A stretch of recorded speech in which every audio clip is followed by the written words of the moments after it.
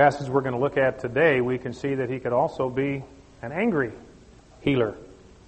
Turn to Mark chapter 2, if you would, and we will begin our discussion with a paragraph that you actually studied last week. I just want to pick up a comment or two on that paragraph because it fits into the theme of our teaching this morning.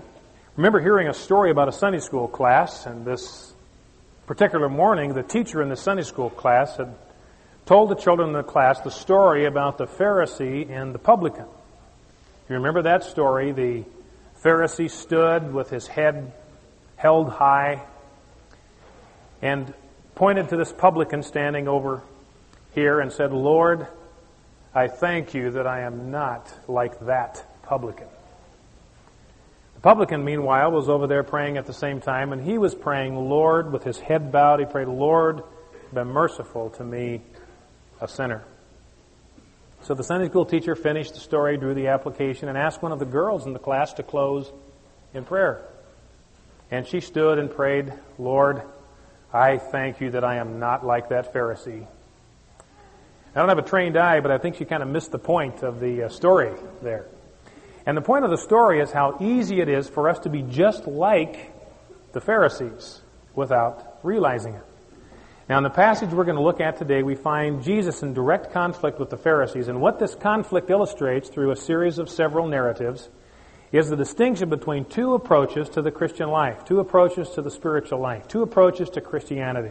The Pharisees represent one brand of Christianity, and Jesus represents the other. This conflict between Jesus and the Pharisees is with us today. It's not a conflict between Jesus and secular people. It's a conflict between Jesus and religious people. It's perfectly possible to be a very religious person and yet be operating with a spirit that is directly contrary to the spirit of Jesus, and that's illustrated in this passage before us.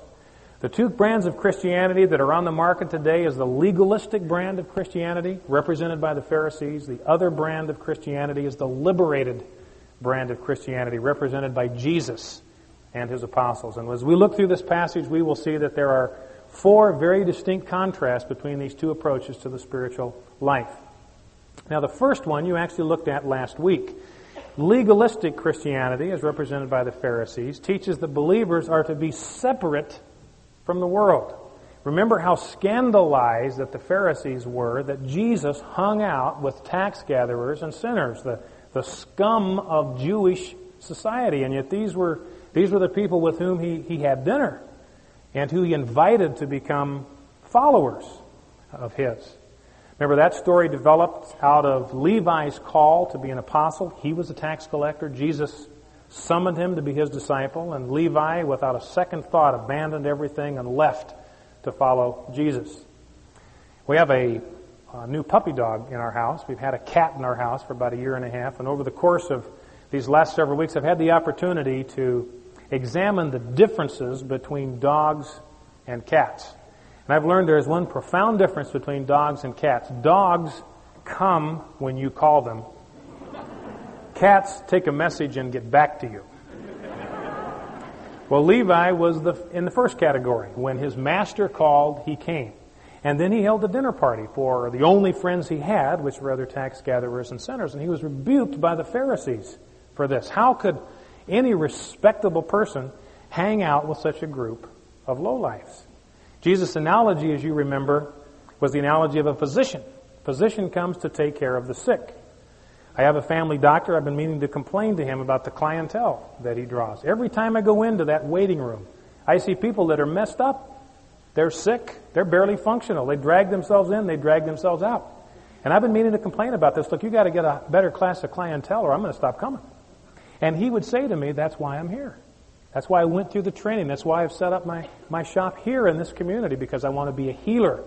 I'm here for diseased people. I'm here for sick people. I'm here for people that have weakness and need to be restored and returned to health. That's why I'm here. And Jesus says, that's why I've come.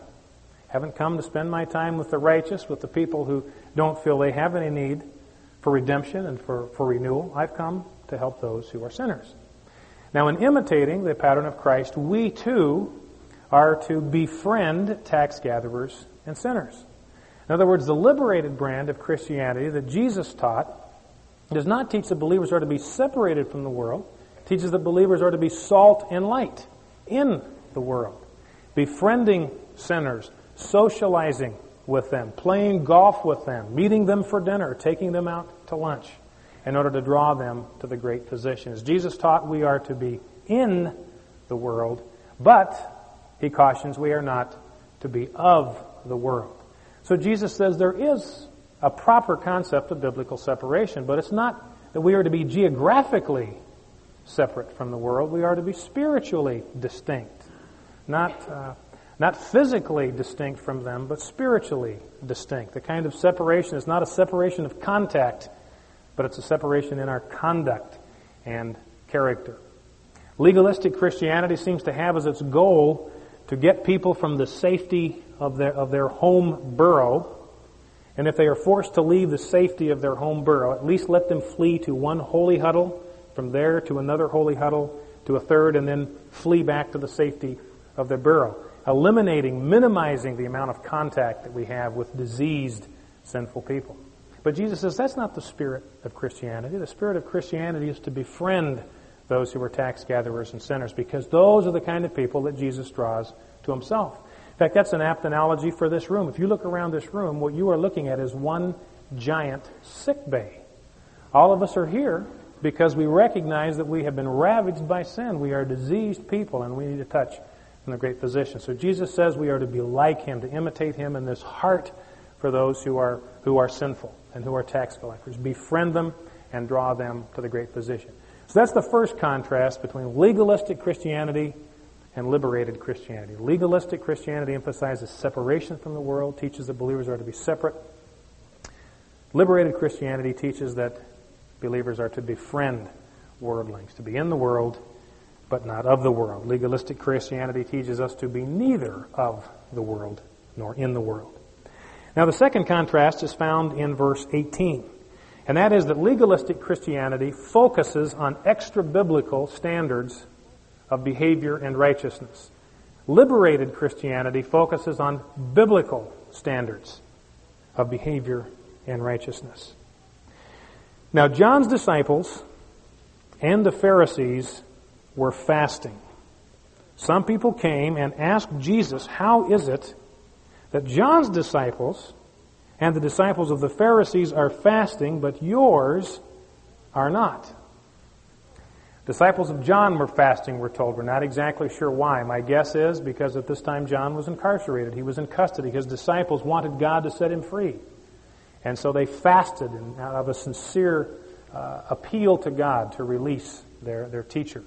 Or it's possible that because John's ministry was identified with sorrow for sin, with repentance, that they fasted as an expression of personal sorrow and repentance. That was the focus of John's ministry, to bring people to a place of repentance and sorrow and grief for sin. And they may have fasted as his followers to symbolize that. Now, the Pharisees fasted simply out of habit. The Old Testament specified that all believers were to fast one day a year, the Day of Atonement, Yom Kippur. Every believer in Yahweh was to fast on that one day.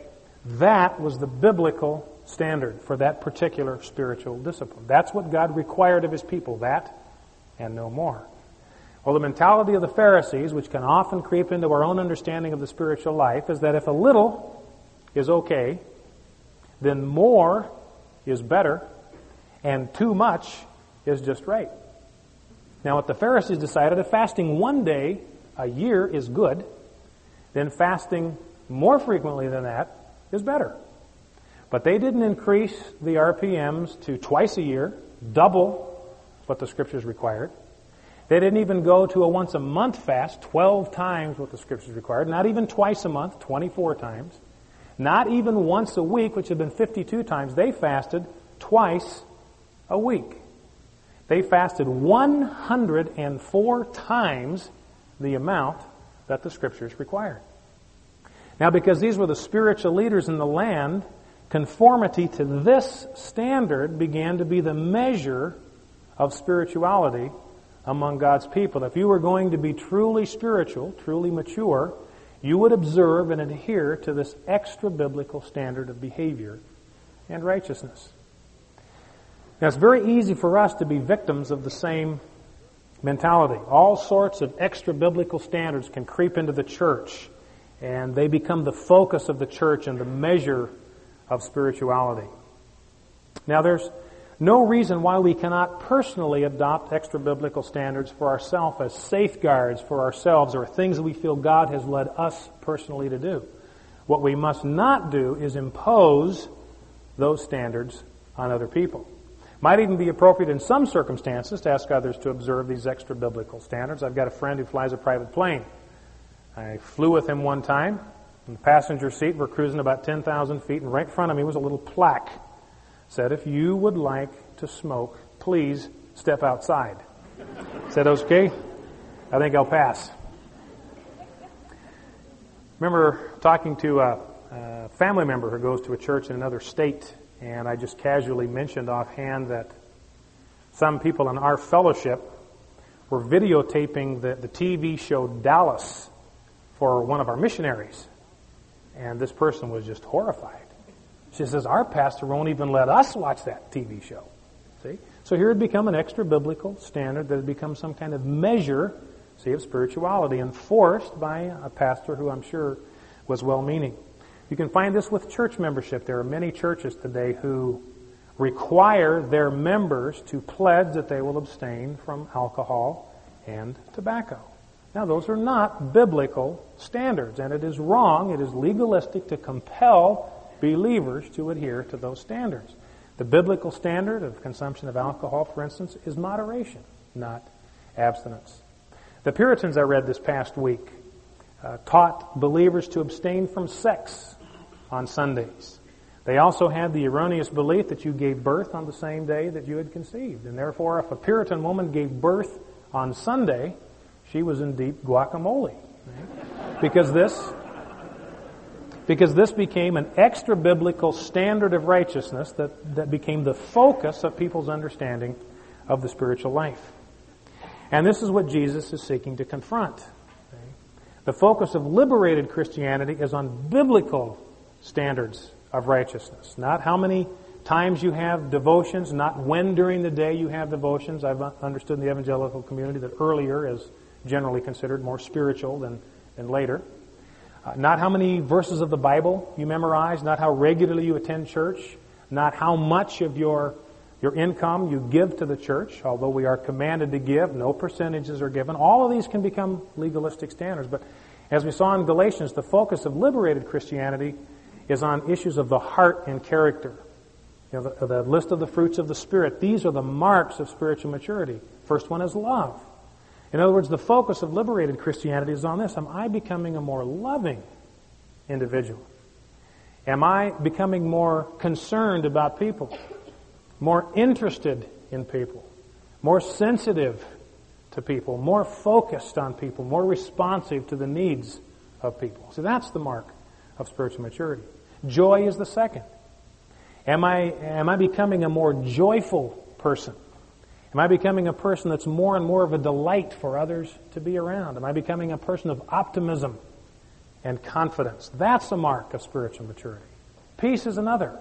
Am I becoming a person who's experiencing a greater sense of inner harmony and stability and in God's confidence and confidence in God and His control of my life and my circumstances? See, those are the marks of spiritual maturity, but they're gloriously intangible. You can't quantify those. You can't measure them. You can't count them. And we have this almost irresistible pull to drift toward things that we can mark and measure and count as the measures of spiritual maturity. Jesus says we must never do that. We must affirm biblical standards, and those are binding on believers. Our Lord and Savior commands us to do certain things, and we can't fudge on those. But we are not to make non- or extra-biblical standards binding on other believers. I expect in this room this morning there are parents who homeschool their children. We have other parents who have their children in private Christian school. We have still other parents who have their children in public school. Now, the Scriptures are silent on this issue. The Scriptures do not direct parents into one of those three educational choices or the other. And therefore, we must not use those choices as a way of gauging the spirituality of other parents, regardless of which option we have chosen for ourselves. It's perfectly possible for God to lead us in the quiet conviction of our own hearts to feel that one option or the other is best, but we must never compel others to follow suit or measure their spirituality by those extra-biblical standards. So that's the second mark of legalistic Christianity. It focuses on extra-biblical standards and makes them binding on God's people. Liberated Christianity focuses on biblical standards and makes those binding on believers. Now, Jesus responds additionally in verses 19 through 22 in this way in response to the fasting question, which was a good question. I believe this was asked in innocence. This was asked for clarification, for information. People couldn't help but observe that the Pharisees and John and Jesus were three of the spiritual leaders in their community. Two of these spiritual leaders exercised fasting as a spiritual discipline. Jesus' disciples did not. In fact, I expect that this came up because on one of the fast days, they fasted on Thursday and Monday, they happened to pass by Levi's house and they saw the disciples of Jesus inside Levi's house, porking out, if you will pardon the expression. Well, you got to think about that for a minute. While they themselves were trying to figure out some way to make it to dinner. And they couldn't help but notice the contrast and want clarification. So they asked Jesus, why is it that your disciples do not fast? And he answers by using this analogy. Jesus answered them, verse 19, how can the guests of the bridegroom fast while he is with them? They cannot, so long as they have him with them. Jewish weddings lasted an entire week. It was a week-long party, week-long celebration. Now that week-long celebration would cover a Thursday and a Monday, two of the fast days. What do? Nobody wants a gloomy Gus at a wedding reception. You don't want somebody over in the corner with dust on their heads wearing a gunny sack in the middle of your wedding reception.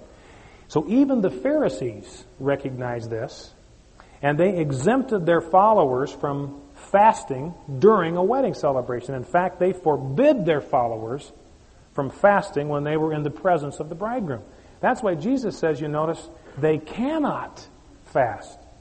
It was the duty of the guests of the bridegroom, those that were the closest to him, his closest friends. It was their responsibility to gladden the heart of the bride and the groom. So they were forbidden to fast because it was an expression of mourning and sorrow and grief. Now Jesus says that analogy applies to this circumstance. John the Baptist predicted the coming of the bridegroom. The focus of his ministry was on repentance. Fasting was an appropriate response for his disciples. But now Jesus says the bridegroom that John predicted has come. The wedding party has begun. And now there is a different response which is appropriate, and that is the response of celebration and joy. In other words, the principle is that when God begins to do a new work, a new and different response is required. Worship, spiritual responsiveness, spiritual expression, spiritual forms of worship will begin to take on new forms in response to the new work that God is doing. Now Jesus adds an oblique reference in verse 20, almost parenthetical, I think, but he says, just as a caution, the time will come when the bridegroom will be taken from them. Notice the way it's phrased. It's not that he will go away from them, so this is not a reference to the ascension, but he will be taken from them, and on that day they will fast. This is the first mention, I believe, in Mark's Gospel of Jesus' death, the first indication that he was aware that the end of his ministry would culminate in his crucifixion. He goes back to his theme in verse 21 to illustrate this concept that new life requires new forms. No one sews a patch of unshrunk cloth on an old garment. If he does, the new piece will pull away from the old, making the tear worse. My wife Debbie can abundantly testify to the truth of this illustration. We have a very active 7-year-old boy in our house.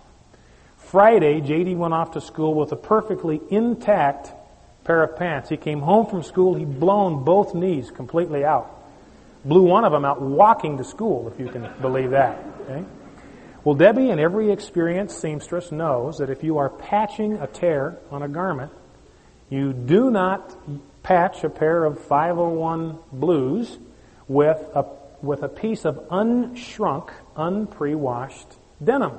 If you do, you run that through the washing machine, that patch will shrink, it will pull away from the 501s, and you'll have a bigger hole than you started with. Jesus uses the second analogy in verse 22. No one pours new wine into old wineskins. If he does, the wine will burst the skins, and both the wine and the wineskins will be ruined. No, he pours new wine into new wineskins. Every Jewish winemaker knew that you did not put new, freshly fermented wine into an old, brittle wineskin. Wineskins at that time were made out of leather, like Boda bags. And over time, they would become aged, worn, dried out, brittle. If you put new wine in one of these brittle wineskins, the pressure that would continue to build as the wine finished the fermentation process would blow the seams on that leather wineskin, and you would lose the wineskin. But, Jesus points out significantly, you would also lose the wine as well because of the pressure that builds up. One of the interns was telling me this last week that his father-in-law is a homemade vintner, and he ferments wine, makes wine in his own basement. He's got a little unit with a glass cask and a little relief valve to bleed off the pressure that builds in the canister as the wine ferments. Well, one time, this relief valve got blocked. So much pressure built up in this glass canister that it blew the cork right off the top of the thing into the ceiling, shattered the glass canister, and dumped 10 gallons of wine all over his basement floor. Now, the point that Jesus is making is if God is fermenting new wine, you must put that in a new form. You cannot try to wedge or squeeze the new life or the new work of God into some old form which has outlived its usefulness. And what Jesus is, I think, acknowledging here or pointing out is the addictive nature of tradition. Books have been written on the 7 last words of Jesus from the cross. A friend of mine says books ought to be written on the 7 last words of the church. We've never done it that way before. Remember, Peter had to learn this lesson the hard way. He was praying on the roof in Joppa, and the Lord let down a sheet from heaven. And in this sheet were a whole batch of unclean animals that Peter had never touched and eaten in his life. And the Lord says to Peter in this vision, Peter, arise, kill, and eat. And then in one of the classic oxymorons of all time, Peter says, no, Lord. No, my Lord, my sovereign liege. He says, no. Lips that touch wine will never touch mine.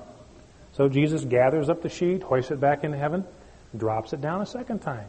Still the same unclean animals in the sheet, and Jesus says to him, Peter, arise, kill, and eat. He says, no, Lord, I don't smoke, and I don't chew, and I don't go with girls that do. So the Lord folds it back up and hoists it back into heaven. And then the third time, he drops it down. Same unclean animal, same command. Peter, arise, kill, and eat. And Peter finally began to get the message. Let no man declare unclean what the Lord has declared clean. I don't know how many churches in this country have Sunday evening services for the only reason that they've always had one. Why do we have a Sunday evening service? Well, we've always done it that way. Maybe meeting no needs, it may be attended by no one, but we've always had one, so we keep one alive. Flog that thing to death just because we've always had one. A friend of mine pastors a small church in a community not too far from here. Church historically and traditionally, it had a Wednesday evening prayer meeting in the church building. 2 problems with that is they were down to about 5 or 6 people. And the second problem is that the reason they were down to 5 or 6 people is that the building had no air conditioning, and it's tough to get into a real, mood of prayer when it's 115 degrees in the shade in the summer. But there were a number of people that had come to this pastor and said, we would really love to participate in a prayer meeting. We would like to do it. In fact, one of them said, would like to make my home available. I've got a nice big living room. We could probably have 15 to 20 people. I know there's at least that many people that have talked to me and would like to be involved in a home Bible study with a real emphasis on prayer. We would love to do it. Why don't we move the prayer meeting from the church building to this home? So they approached the leadership of the church with this proposal. And the leadership said, no, absolutely not. If it's going to be a bona fide prayer meeting, if it's going to be the real Megillah, it has to be held in the church building, and it has to be held on Wednesday night. N-O, no. End of discussion. Well, not surprisingly, it wasn't long before there was no prayer meeting at all. Here God was prepared to ferment some new wine, to create some new life in this church. But the leadership clung to this old, antiquated, outdated, useless wineskin, and as a result they lost not only the wineskin, but they lost the wine as well. So the contrast, then, is that legalistic Christianity is rigid and it is traditional. Liberated Christianity is flexible and innovative. What we always must be prepared to do is to dispense with old forms of worship, old forms of ministry, old strategies, old approaches, old organizational structures, if God is preparing to do a new work in our midst. That's often a decision point for a church to make. God is prepared to inject some new wine into this fellowship, but He insists that it be put into a new form, and a church will have a decision to make, to cling to the old wineskin and lose the new wine, or to put that new wineskin into a new form. And it's not hard to spot churches that have made the wrong decision. They are lifeless and inert and stagnant and dead. They've lost not only the wineskin, but the wine itself. Now, there's a fourth contrast that's found in verses 23 of chapter 2 on through verse 6 of chapter 3. And this fourth contrast is that legalistic Christianity places ritual and tradition and rules and regulations ahead of human need. In liberated Christianity, it's just the other way around. Human need takes priority over ritual and tradition and rules and regulations. Verse 23, one Sabbath, Jesus was going through the grain fields, and as His disciples walked along, they began to pick some heads of grain. The Pharisees said to Him, look, why are they doing what is unlawful on the Sabbath? Now, what the disciples of Jesus were doing was perfectly permissible according to the Scriptures. In fact, there's an express permission given in the Old Testament, back in Deuteronomy, that the Jews, as they made their way through a neighboring vineyard, could pick grapes as they walked along and pop them in their mouths for a little snack. They were going through a neighbor's cornfield or wheat field, they could do the same. They could rip off a stalk and peel it back and pop the kernel in their mouth for a little snack. Now, they couldn't take a sickle in there, and they couldn't take a basket to carry anything out with them. But if they were looking for a little snack, they were hungry, they could make their way through a neighbor's field. Often right-of-ways would cut through these fields at harvest time. So what they were doing was explicitly authorized by the Scripture. But the Pharisees had developed a set of rules that made what they were doing unlawful. When the Pharisees say it's unlawful on the Sabbath in verse 24, it was unlawful according to them. Not unlawful according to the Scripture, unlawful according to the Pharisees.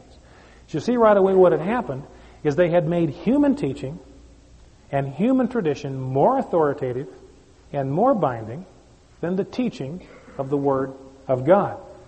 Now the Pharisees at this time, in fact, the disciples had broken not just one law according to the Pharisees, but 4 laws. They broke the laws of harvesting on the Sabbath. They had threshed on the Sabbath because they separated the stalk from the head of grain. They had winnowed because they would peel off the husk outside the grain, and they'd prepared a meal. So they were sinners 4 times over for doing something which the Scriptures permitted them expressly to do. Now the Pharisees at this point were absolutely nuts about the Sabbath. They refused to do work of any sort on the Sabbath. In fact, the Romans, when they laid siege to Jerusalem in 68 to 70 A.D., did all of their hardest work on the Sabbath because they knew that the Jews would not lift a finger to resist them. It's one of the strategies in the Six-Day War, if you remember. They attacked Israel on the Sabbath to try to catch them at a point when they wouldn't resist. I've done a little research into this, and I've come up with David Letterman's top 10 worst Sabbath regulations ever. Okay? As I read this list, realize that you are paying me to do this kind of research. Okay, rule number 10.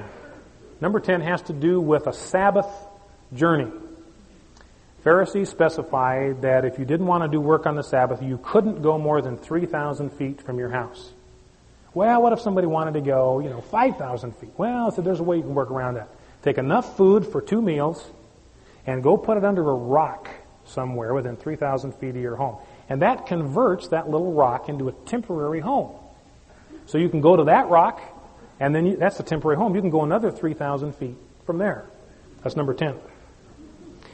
Now, number 9, there was considerable debate among the Pharisees about whether it was work on the Sabbath to throw something up in the air with your hand and catch it with your other hand.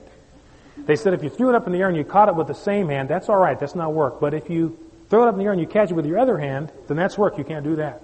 But they said if you throw it up in the air and you catch it in your mouth and you eat it, then that's not work. Because once you've eaten it, it's out of here, it's gone, doesn't exist anymore, and you can't do work with something that doesn't exist. That's number 9. Now, number 8.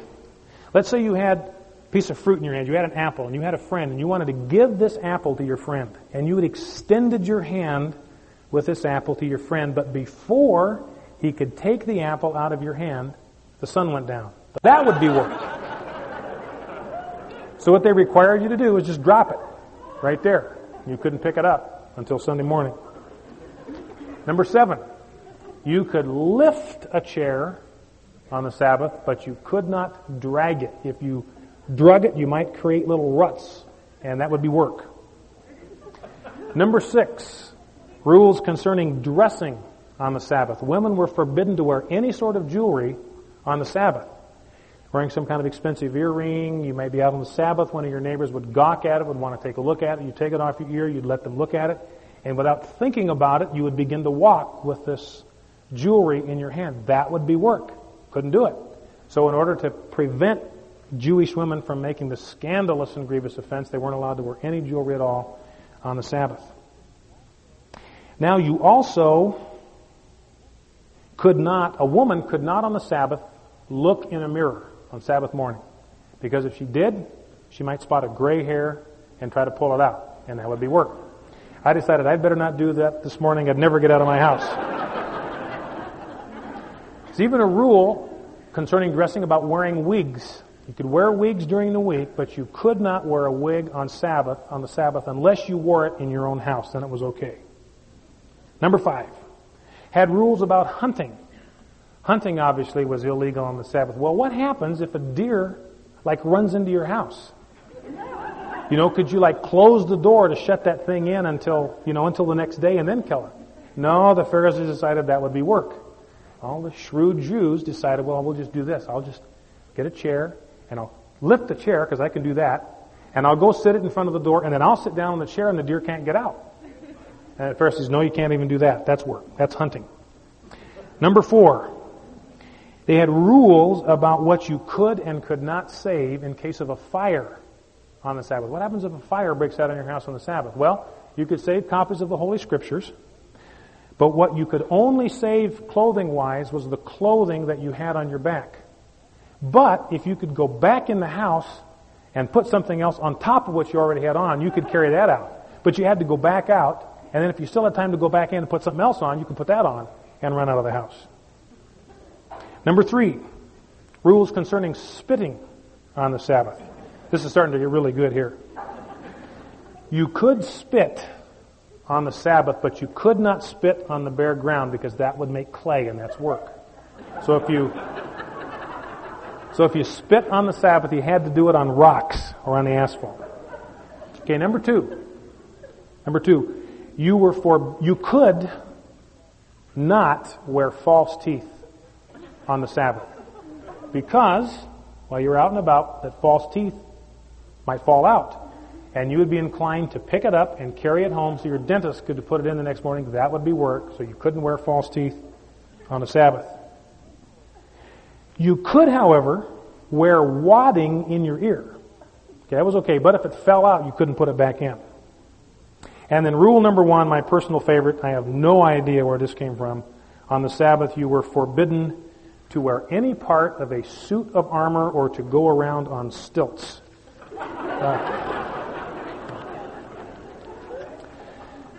And this is just a representative list of the burdensome list of petty regulations and rules that Jesus was contending with, and you can see why he was so irritated and aggravated at these Pharisees.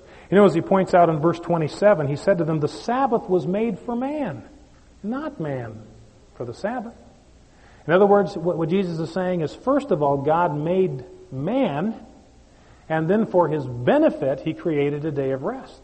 And he insisted that man take one day off a week and rest for his rejuvenation and renewal physically, spiritually, mentally, emotionally, so he would be prepared for another week of work.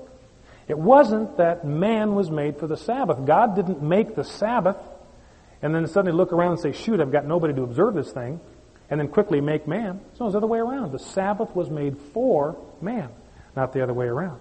And you can see how they had totally twisted this concept of rest and turned it into something that was grievous and weighty and burdensome. Now, Jesus quotes a passage of Scripture in verse 25 to support the liberty of his disciples to ignore these human traditions. He answered, verse 25, "Have you never read what David did when he and his companions were hungry and in need?" In other words, what he says to the Pharisees, from your response, makes it sound like there's a really familiar story in the Old Testament that you guys aren't even familiar with. Is that possible? Have you never read what David did? David was on the run at this point from Saul for his life. Gathered around him a group of friends. They were living in caves. They were living in the rocks. You'll notice twice in this little passage, Jesus mentions that David had companions with him. That's the parallel, David and his companions, Jesus and his disciples. In the days, verse 26, of Abiathar the high priest, he entered the house of God. This would have been the tabernacle. The temple had not yet been built. He entered the house of God and ate the consecrated bread, which is lawful only for priests to eat. And he also gave some to his companions. The consecrated bread were the 12 loaves, called the loaves or the bread of the presence. One loaf for each tribe, and they were kept on display in the holy place for a full week. And they symbolize that God was fellowshipping with his people. Food being a symbol of fellowship and acceptance and intimacy, and that's what the showbread was intended to symbolize. But God himself had made it clear in Leviticus 24 that the showbread was only for Aaron and his sons. God himself had said the only ones who can eat this bread are priests. Now what Jesus points out is David went into the tabernacle and he and his men ate bread which God himself had said only priests should eat. And he was commended for it. He was not condemned for it. Well, what's the principle here? What Jesus is saying is that human need, notice that David and his friends were in need, they were hungry. What Jesus points out is even the Scriptures indicate that human need takes priority over a divinely ordained ritual or a divinely ordained ceremony. See? So what he's saying is if it's appropriate to suspend a divinely ordained religious ritual in the face of human need, how much more appropriate is it to ignore a human religious ritual in the face of human need? And again in the church we run into this same contrast. Legalistic Christianity places its priority on ritual. Authentic, liberated Christianity places its priority on human need. Biggest trouble I've probably ever been in my life was when I did a summer internship at a church, and I made the heinous mistake of scheduling a bowling party for our college students on Sunday night. And I was called into the deacons meeting the next week and handed my head on a platter for this grievous offense of the Lord's day. And I had compounded the problem, see, by talking about it from the sacred pulpit and by talking about bowling in the house of God. And they were scandalized at this.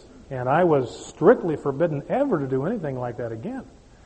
And what I remember distinctly about that conversation is there wasn't one question asked by this leadership team about how this little excursion fit into our philosophy of ministry, about whether there was some sort of fellowship purpose to this, or whether it was designed to give college students an opportunity to build relationships with one another and spend time together in a relaxed atmosphere to build a sense of community. No concern about whether this outing was meeting any human need at all.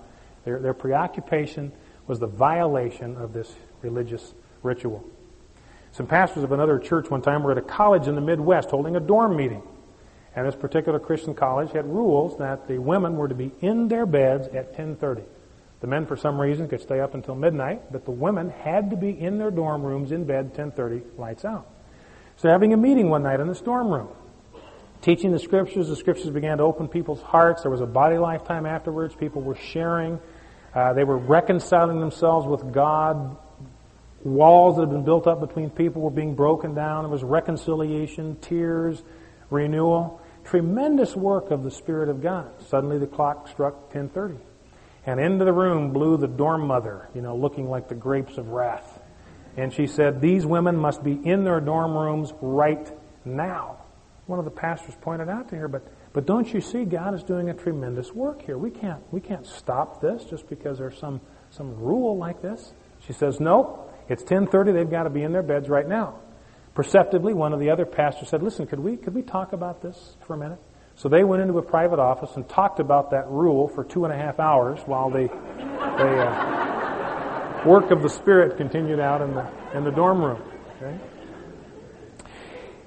Now Jesus says in the end of verse 28 that not only was the Sabbath made for man, but the Son of Man is Lord even of the Sabbath. The Son of Man has the right and the authority to change all the rules that have to do with the Sabbath. In fact, that's what the Son of Man did. He abolished the Sabbath in the early church. That's the only one of the 10 Commandments that is not restated in the New Testament. The Son of Man, who was the Lord of the Sabbath and has the right to do this, dispensed with the Sabbath altogether. Paul makes this clear in Romans 14, Colossians 2. Now there are some Christians today, well-meaning Christians, who believe that Christians still today ought to worship on the Sabbath. If they had this conversation with Jesus, he would say to them, "Have you never read Romans 14? Have you never read Colossians 2? Then Jesus illustrates, or Mark illustrates this with one more story in verses 1 through 6 of chapter 3. And we see here what the appropriate response to legalism is in the church. It must be confronted. Another time he went into the synagogue, and a man with a shriveled hand was there. Tradition tells us he was a stonemason, therefore was out of work with this disability, could not provide for himself and for his family. Read this past week in the paper, by the way, that's the latest explanation for the enigmatic and crooked smile on the face of the Mona Lisa, that she was suffering from some kind of muscle atrophy on her right side. I'm full of useless information like that. But notice that the man with the shriveled hand was simply there. This wasn't a plant. Jesus hadn't arranged with this man, "Look, I'm going to work some mojo on you on Saturday morning. Would you please be there at 11 o'clock because I've got these fireworks planned." He was just there. Some of them were looking for a reason to accuse Jesus. That's a legal term. They wanted to drag him before the Sanhedrin, legally accuse him, and cancel his ticket, put him out of commission. And they watched him closely to see if he would heal him on the Sabbath. Notice the hardness of heart in these men, not watching to see if he could heal this man. They knew that he could. They were looking to see if he would heal him on the Sabbath. Now realize that Jesus had options. In this case, he could have simply said to this man, "Look, this is really not a good time for me. I can heal you, but if I do it in front of these people, it'll just upset them. It'll just offend them. It'll get them all riled up, and we don't need to do that. Let's be more sensitive than that. Why don't you come back after the meeting, or better yet, why don't you come back tomorrow and I'll take care of you then?" But I think Jesus realized that the only reason to do that would be to capitulate to the kind of legalistic blackmail and extortion of these Pharisees. This is often what keeps legalism alive in churches, a certain influential group of people who are very outspoken and verbal and just sort of intimidate an entire church into conforming to legalism. And Jesus wouldn't have any of that. Verse 3, he said to the man with the shriveled hand, "Stand up in front of everyone."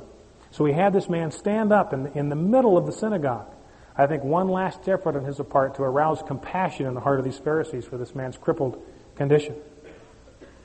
Jesus asked them, which is lawful according to the Scriptures on the Sabbath, to do good or to do evil, to save life or to kill? Pharisees had developed some very restrictive regulations about medical care on the Sabbath. You couldn't perform an operation on the Sabbath. You couldn't set a broken bone. You couldn't even take a medicinal shower on the Sabbath. If a wall fell over on someone, you could dig through the rubble to find out if they were still alive, and if they were alive, you could pull them out. But if they were dead, you had to leave them there. Couldn't even close their eyes in death until the next morning. He says, this is contrary to the whole scriptural spirit of the Sabbath. I am here on the Sabbath to save life, to renew life. I'm here in the spirit of the Scriptures teaching about the Sabbath. Why are you here? You are here to destroy a life. You are here to kill someone. I see in your hearts you're here to look for a reason to kill me. Which of the two of us is really here in the spirit of the Sabbath? But they in hardness of heart remained silent. Verse 5, he looked around at them. Very vivid phrase. Looked all the way around the synagogue room, making eye contact, I think, with each one of these legalistic Pharisees. In anger, this enraged him that their hearts were so hard that they would place their petty little religious ritual ahead of the obvious need of this man. And he was also deeply distressed at their stubborn hearts. Notice, he was grieved in his heart over what the hardness in these men's heart was doing to themselves and others. That's the distinction between righteous anger and self-righteous anger. Righteous anger is an anger which is accompanied with a sense of grief over what this individual is doing to himself and to others. Self-righteous anger just simply blazes away in anger. And he said to the man, stretch out your hand. And vividly over a distance of 32 years, Peter remembers this man stretching out his hand, his shriveled, withered hand. And as the entire synagogue watched into verse 5, his hand was completely restored, instantly returned to health. Well, that was the trigger mechanism for Jesus' death. Verse 6, the Pharisees went out and began to plot with Herodians how they might kill Jesus. Jesus indicates here what the proper response to legalism is in the church. It must be confronted. You can't hope it will simply go away and fix it all by itself. It must be confronted. And there may be considerable cost in that. It cost Jesus his life. I know of a man who found a real legalistic spirit in the church. He was pastoring this church. He came to them and said, look, this is not right. And they said, look, this is our church. You can't tell us what to do. And furthermore, you work for us. So he was stunned by this response, talked to an older, wiser man who encouraged him to go back, which he did, and say to them, well, first of all, in gentleness and love, you've got a couple of theological errors here. One, this really is not your church. This church belongs to the head, Jesus Christ. And furthermore, I don't work for you. I work for him. And they said, well, fine, you can go work for him someplace else. And he was fired on the spot. So confronting legalism can be costly, but the alternative is deadlier. Now, the point of this story is that Jesus came, he offered his very life. It cost him his life to set us free from this kind of petty traditionalism and rigid approach to the spiritual life. It's appropriate for us to establish memorials for people who have died to set others free. And that's really what the Lord's table is all about, which we're about to celebrate together. It's our memorial to the death of Christ who died to set us free.